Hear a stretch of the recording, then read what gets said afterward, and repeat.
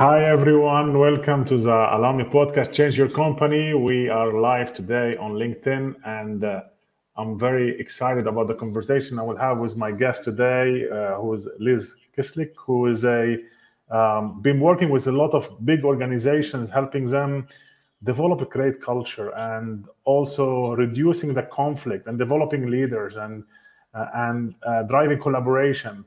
So you've been covered in a lot of leading publications and magazines, including Harvard Business publications. So I am so curious to ask you a lot of questions and learn from you because you've been for decades helping making the workplace better and more inspiring and more engaging. So welcome to the Alumni Podcast. Thank you so much, Fuad. I'm really happy to be with you. Well, let's start with conflict. And I think the title of our episode is Do Leaders Fuel or Resolve Conflict at Work? What do you think is the answer today if we look at the workplace? You know I'm going to say both because leaders do both the same way that any human beings do both. Yeah, It depends on the person and it depends on the situation. yeah, I think we have all experienced the ways in which leaders fuel conflict, yeah, often through lack of clarity, through the kinds of communication styles. We all know a leader who deals with each person separately and tells them something else. And then if those people can't get together and figure it out, they have conflict. Leaders create conflict when they don't make decisions in a thoughtful or timely way. The ways that they can create conflict, fuel conflict, are myriad. But they can also resolve conflict. Sometimes they do it by acting decisively. They come out with a judgment, a decision, a directive. That may resolve the surface conflict. There may still be conflict underneath that's just waiting to pop out again. But skillful leaders help their team members understand what is going on with each other and understand the larger context. And therefore, that helps those team members actually create the resolution amongst themselves. You reminded me of a leader, very senior leader. He was talking to me once. He was leading two organizations, two geographies, and basically he was a CEO for two countries, Switzerland and France. And he was struggling in one of these two organizations with negative culture. So he came to me and he told me, look, I go and I sit with them, and when I speak with everyone talks like what's going wrong with the others. So I go from one office to the other, to the other, to the other, and everyone has a story. So I'm really lost, like what to do. And I said, well, let's start with not going to every office. Instead, like bringing them all together in one room. And if anyone offer you to tell you like, well, let me tell you about them, tell them, well, let's talk about it in front of them instead of like in front of me. So Yeah. Bringing people together is so important, particularly if the leader is themselves skillful or if they bring in a skillful facilitator. I yeah, had one client where there were two groups. Sometimes it's lots of groups, but very often it's two groups. And in this particular case, I interviewed people in both groups. And in each of the groups, they could not understand how I could like the people in the other group. Right? Because they were so upset and so triggered and riled up. It was so surprising to them that I could think they were nice people, good people, hard workers, smart. Just that idea that those other people are like me is an amazing concept sometimes if there has been a long-standing conflict. Yeah, I mean, there is one story I heard from Steve Jobs. He was talking about it, that when he was little, there was an old man uh, who brought he took him while he was kid, like Steve Jobs. He took him and he said, let me show you something. And he took like he took a piece of rocks and he put them in a tumbler. That's what you call it, tumbler. A And he glass? said, yeah, and then basically which like goes around, right? And so Oh, he put, yeah. A rock yeah, tumbler. yeah, and then he told him come back the next day, and he came back the next day, and they were all polished. And he said that this was a metaphor for him about teamwork, which is, like when you put people together, you have tension, you have frictions, but if you know how to manage it, you create something beautiful. Okay, so I agree if you know how to manage it. Exactly. The difficulty is it's really hard to manage it. And so you could have some jagged rocks that stayed pretty jagged and rub down the other ones. And if it's beautiful because it's shiny, but everyone else is diminished, made smaller, maybe that's not so great. So the way that the polishing happens, if everybody can be beautiful together, I think that's terrific. But otherwise, it's like, I don't know if you have siblings, I but do. the idea that a parent would say to siblings who are in some kind of conflict, go off into the other room and work it out. You handle it.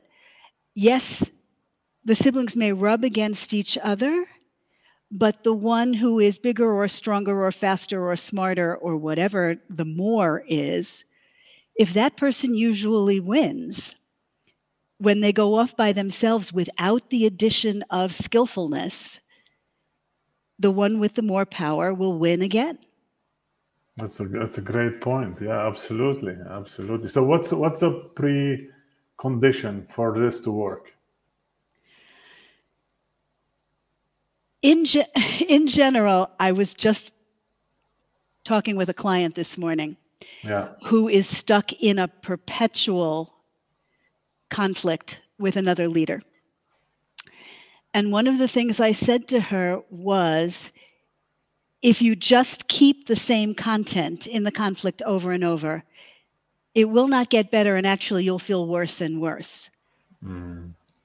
But if you either add something or subtract something so that it shifts the balance, then you can start to work in a new way. And so it might be as simple as adding accurate data when the data wasn't present before, or bringing in a third party. Something that is often very helpful is if you add the voice of the customer. That can be extremely helpful. Or if you add data about cost so that people really learn what their actions result in. So adding data can be extremely helpful. Adding either a higher good, what serves the customer as a kind of higher good, that's very helpful. Adding skillfulness, teaching people how to disagree in new ways, ways that give them a shared goal, for example, different techniques for not only the communication, but for self-management. Because so often in a conflict, what happens is once we get activated, we're operating as if we are under threat. The brain doesn't know the difference between, a tiger is chasing me and my colleague is mad at me. Once we feel under threat, we don't hear as well, we lose our peripheral vision, our thinking is not as clear because we're all clamped down. So all those kinds of things are the kinds of things you can add. You can take away some of the distractions that might be part of the conflict but aren't the main thing. you can take away some of the feelings of competitiveness or combativeness by reminding people of shared values, shared purpose, shared goals.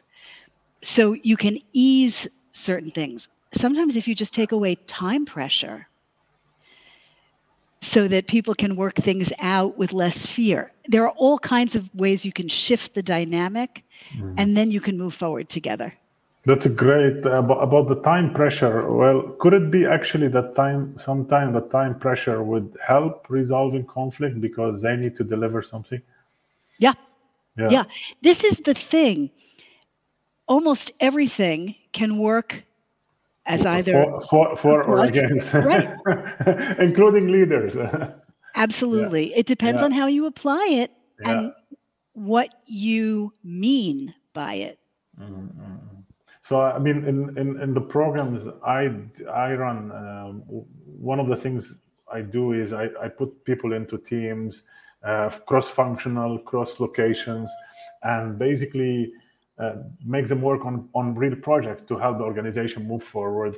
And usually they present their work in front of senior leaders, and in a way they are under pressure, and but they feel collectively responsible for an outcome. And they always have the storming phase, which is interesting because in a way, like it is because of conflict, but it's a conflict which leads to the norming and the performing, which is where the team start to kind of get well together, and everyone knows his or her place, and they perform from based on that. So, but I found it like a way to accelerate that in a way. Have you done something like this, or I mean, do you think that this is helpful? Like in So, what I love about that is you've constructed the situation so that there are shared goals, Yeah, right?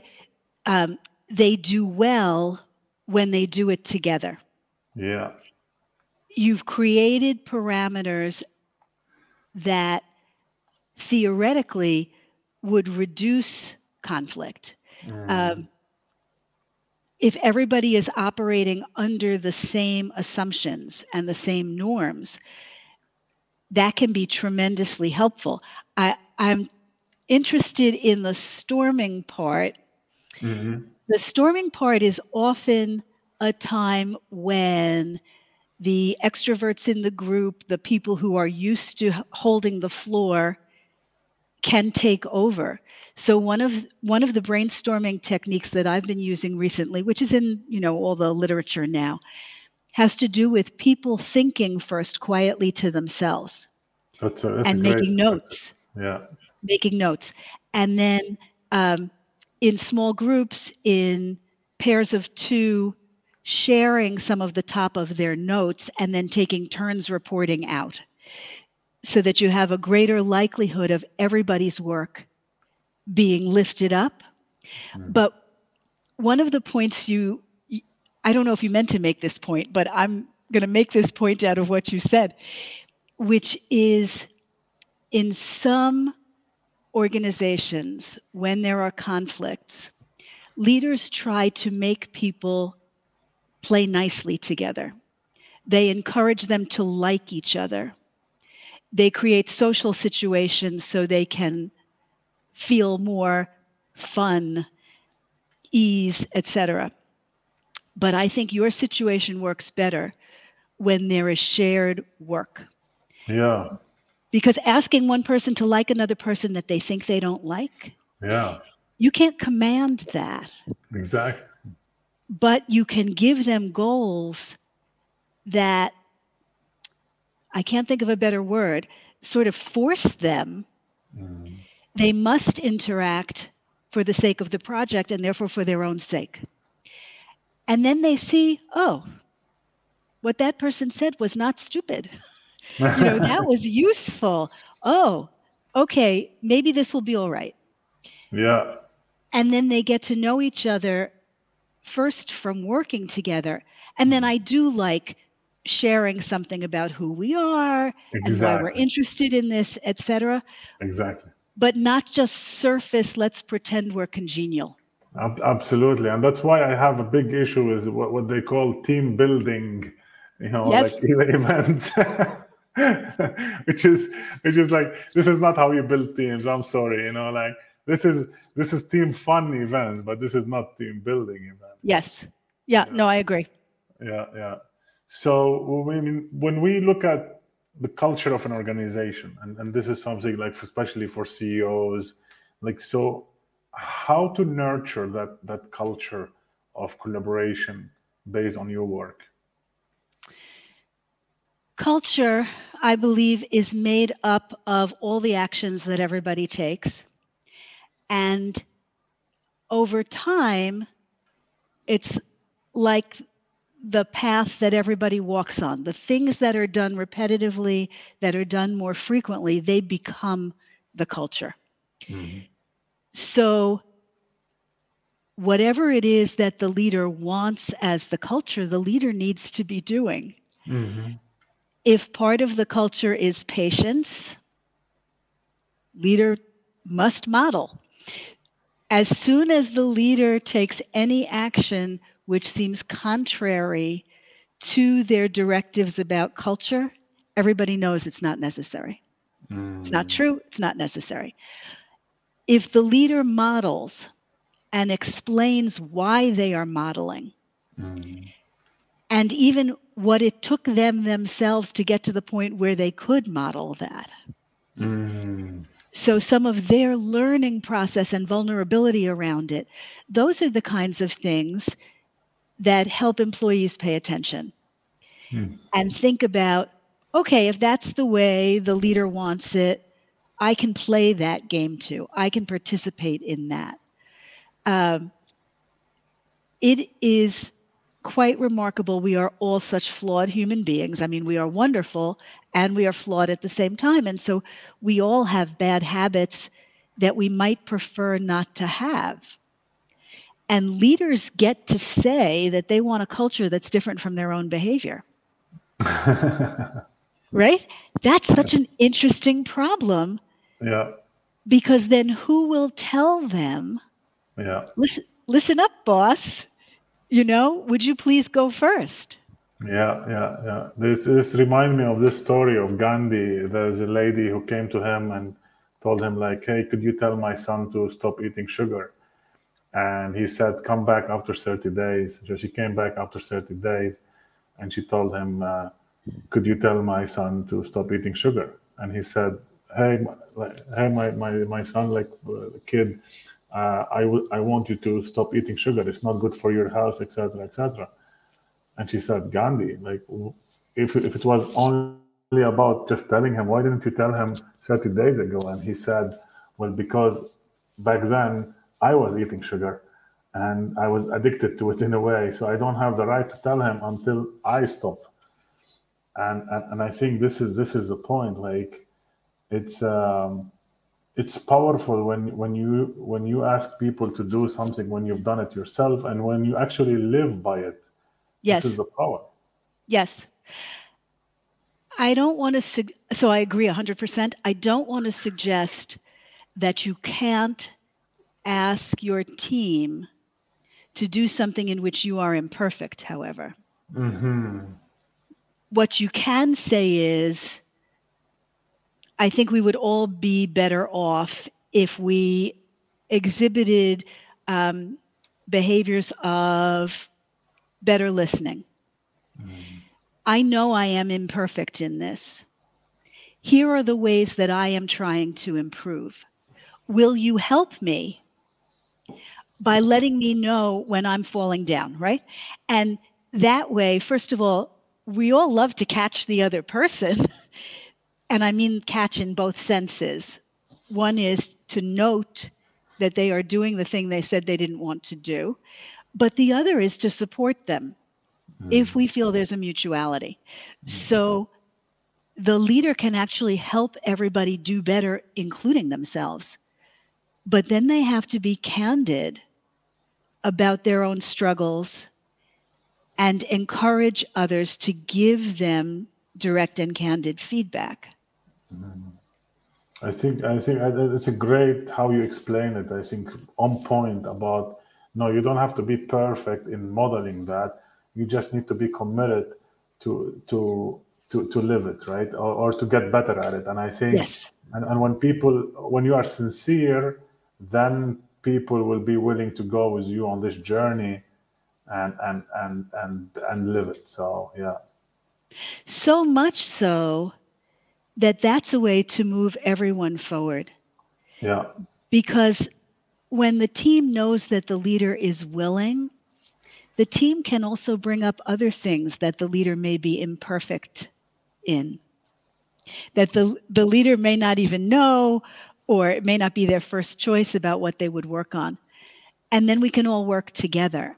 And that is another way to say we're all committed to the same things, so that when something that used to be a conflict arises, it may not even come to the level of conflict. We may just all sit around the table and say, oh, that thing. Oh, yeah, let's do something about that thing. Yeah, yeah, yeah. I think also it's this idea of I remember like in one of the books about human resources and about teamwork, they have this graph which shows that conflict, to a certain level, is functional or constructive, and then if it's below it, it's not good because people are not voicing their concern. And if it's higher, it's dysfunctional because it doesn't lead to results. So basically, having a optimal level of productive conflict is good because it shows that different people have different perspectives, and that's enriching. Yes. So important. If there is no disagreement, you have groupthink, you don't have growth, you don't have creativity. It really is the rubbing of people against each other. I'm thinking about the Stones again. Yeah, That that little bit of grit yeah. gives you something to work on and think about. The funny thing is, in so many places, it's only called conflict if people feel bad about it, as opposed to we're just working on the situation, sharing our views, resolving our views, whatever that is. We call it conflict because we think it hurts us. I think about it in terms of, is there an explicit or implicit threat perceived by any of the parties? And sometimes that's a threat that is individual. Will I look bad? Will I lose? Will it affect my status? Those kinds of things. And sometimes it's a threat to what I care about or represent. Will my team get less good work or less compensation? Will my customers suffer? There's a kind of almost territoriality. I am the representative of what I stand for. And if I think those things are threatened, in effect, I feel under threat. It is very hard in modern society, in capitalist society, to be as committed to the overall needs and goals as it is to the needs and goals of your function or your team. That's a really tough thing that we ask people to do. It's a paradox, isn't it? Or Yeah. what we call polarity, which is you want to kind of be maximizing your people impact and contribution, and at the same time you want to be maximizing the organization. And I think and the power is when you are able to do both at the same time. Yeah. Or most of. There's Almost, some yeah. optimality in there, Yeah, yeah, yeah. Of course, of right? course, of course, of course. Yeah, and in some cases, actually, you want to kind of you want to put again, like you want to look at the organization, and it should be like the priority, right? Which would mean that in your case, as a leader, you will need to take a little bit step back, or maybe like your team for that. But I think kind of just you touched on this before, which is the idea when people get to know each other. And there is something which also I do like as part of my interventions, where at the beginning of the programs I make people like share about about their work, and then one challenge and one thing they are proud of as an accomplishment. And then I ask them to share some pictures about themselves. And what I tell people is, like that person who presented about him or herself in front of everyone, you will not see him or her the same again when they Yes, go back to their seats. that's exactly right. So basically, and this in a way, because of that, they see this person like has kids, has this passions or hobbies. They see the whole person, not just the title or like the professional. And because of this, they have more empathy and maybe compassion to this person. What you're talking about is finding commonality, Yes. which is how we attach to any person. Even in the idea that opposites attract, that is true because it can be exciting or stimulating or more ideas or any of that. But if there are actually no commonalities, it doesn't hold. Mm. I facilitated a group of leaders, and based on the work we were doing, I asked them a question about their childhoods. Mm. And it turned out that quite a number of these senior leaders who have impact on multiple organizations, quite a number of them grew up poor. Mm. They didn't know that about each other. Mm. They were shocked. Each of them thought that that was their secret, in effect. It was a beautiful thing to watch them share it Mm. and recognize that someone else had had a similar experience. It was so meaningful, and it built a new net underneath them because they had these shared experiences to draw from. Mm. I think this reminds me of like a practice that Patrick Lencioni, his name, the person who wrote the Five Dysfunction of a Yeah. Team. They tell like share something that emotional about like your childhood or something like that. And basically people share it in front of each other and disconnect them. But I love what you talked about, that attraction, because I believe in this attraction, what do you call it, opposite attracts. But I love the fact that you say, well, as long as there is something in common. Yeah. Yes. Yes, very Wow. much so. Sometimes Yeah. you don't see it on the surface the first meeting, Yeah. but there is commonality there if it actually works. Yeah. So what could be example? Like, let's say again, like, because, and this is interesting because when you have someone who is introverted versus someone is extroverted, and by the way, I really believe that some great teams, they have balance in this, or not balance, but they have at least people like who complement each other in this dimension, which is, I use the tool called the disc, and it puts people in different places. Hmm. And the example I like to give usually is about Jordan and Pippen, right? Jordan is very dominant, aggressive, competitive, and then Pippen I'm talking about the NBA. Like Pippen is someone who is like caring, listening, giving. He passes the ball, etc. And and Jordan never won a championship until Pippen was on the team. And then in the documentary, Jordan says, "Well, without Pippen, there is no Jordan." Yeah. So, but what you are saying is, which is a great insight addition on this, which is, well, there is something in common between them. So there was opposite, but there was something in common. And in that case, maybe the common is to win the championship, or maybe something else. So certainly the work goal, we win the championship, that's something they hold in common. What I would bet, without knowing, is that they also both practiced very hard.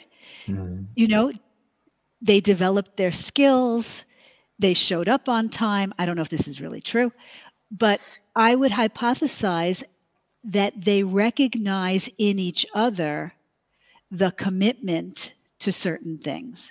and that they see that they do better together. That's a great point. Right? It's really hard unless you are a sole practitioner. You have to work with other people. Yeah. So even as a sole practitioner, at some point, if your business is going to expand, you might need a bookkeeper. You might need an insurance agent. I don't know, all the different things. I mean, I need all these things. You need those other roles. You can't do it all yourself, or you do not grow. Yeah. Yeah. And that gives you lift. You need the other people. Of course, then you have disagreements. You have differences of opinion. You have to work it out. When people say, oh, I want no differences of opinion, I ask them, don't they ever disagree with themselves? I mean, even as a unitary being, we sometimes want things that are in conflict. And this takes me to this point where, and sometimes I ask, like in my program, about this, which is the more, the nation or the country where you have the most talented basketball players. And the answer is it's the US. Like it's like the best of the best, right? But how much percentage of like the world championship of basketball has the US won? Which it's like maybe around 30%, right? Or maybe Uh-huh. 40%. Uh-huh.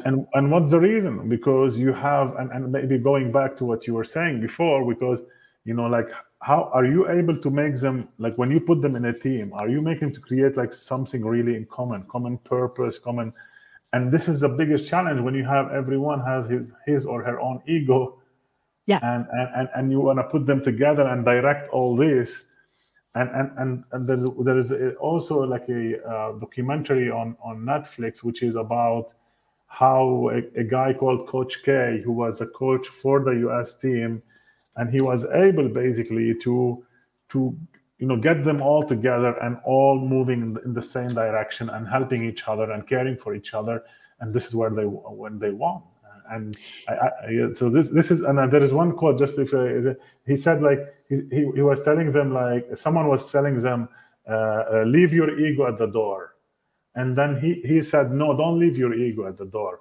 Bring it with you, but put it on the account of the team. Yeah. Like, Yeah. yeah, I think that's really right. If you have no ego and no boundaries, you actually can't work as well. yeah, You get taken over. People, the expression to make yourself a doormat, those people burn out. At some point, they cease being useful. But going back to Coach K, he did not, I'm sure, just issue directives. He knew those people. He knew what they were like. He knew what their weaknesses were. And he experimented, not necessarily on any given team, but in his history, with different ways of working with people who worked themselves in different ways. The leader cannot do one size fits all and have the team really progress together with everybody in equal measure. that's a great point. Liz, we are moving toward the end of our conversation, even though I would like to speak more and more about this topic, which is, I think it's very hot in the workplace. I have a lot of colleagues and friends who work in big organizations and medium organizations, even small organizations, who tell me, like, you must come and see, like, how we, the fight, the silos, the conflict. But what's one advice you have to leaders, to when it comes to, maybe, or just overall, or what comes to conflict? I think one of the things I would say is that it helps a lot to be curious, not to make assumptions, even if it's the same conflict you've known for, the last 8 years, but to be curious about, why is this happening now? What are the various sources? What's going on with the individuals? And what are the underlying structural norms that may be part of this? but not just to react. It's that curiosity that will draw out more information about what's really going on and help the leader, just as we were talking about Coach K, make a better decision about how to treat the individuals and how to treat the group, because it's not necessarily the same thing. That's amazing. And I I got a lot of rich insight from this conversation. I am very grateful for having you with us. Your work, your mission is very aligned with what this podcast is about, which is helping creating more engaging and inspiring workplace, which delivers high performance and help the people become the best they could be. So, thank you so much for being with us today, Liz. I appreciate the opportunity. I love to talk about what actually makes people's lives better Yeah, and makes them feel like they accomplish more. yeah, and we are spending a lot of time at work, so it makes sense to make this time, fun and exciting and inspiring. So, yeah. Exactly. Thank you so much. And thank you to all the people who were watching us live and all the listeners to this episode. Like always, stay inspired and make the biggest impact, not only within your area of responsibility, but beyond it. Bye.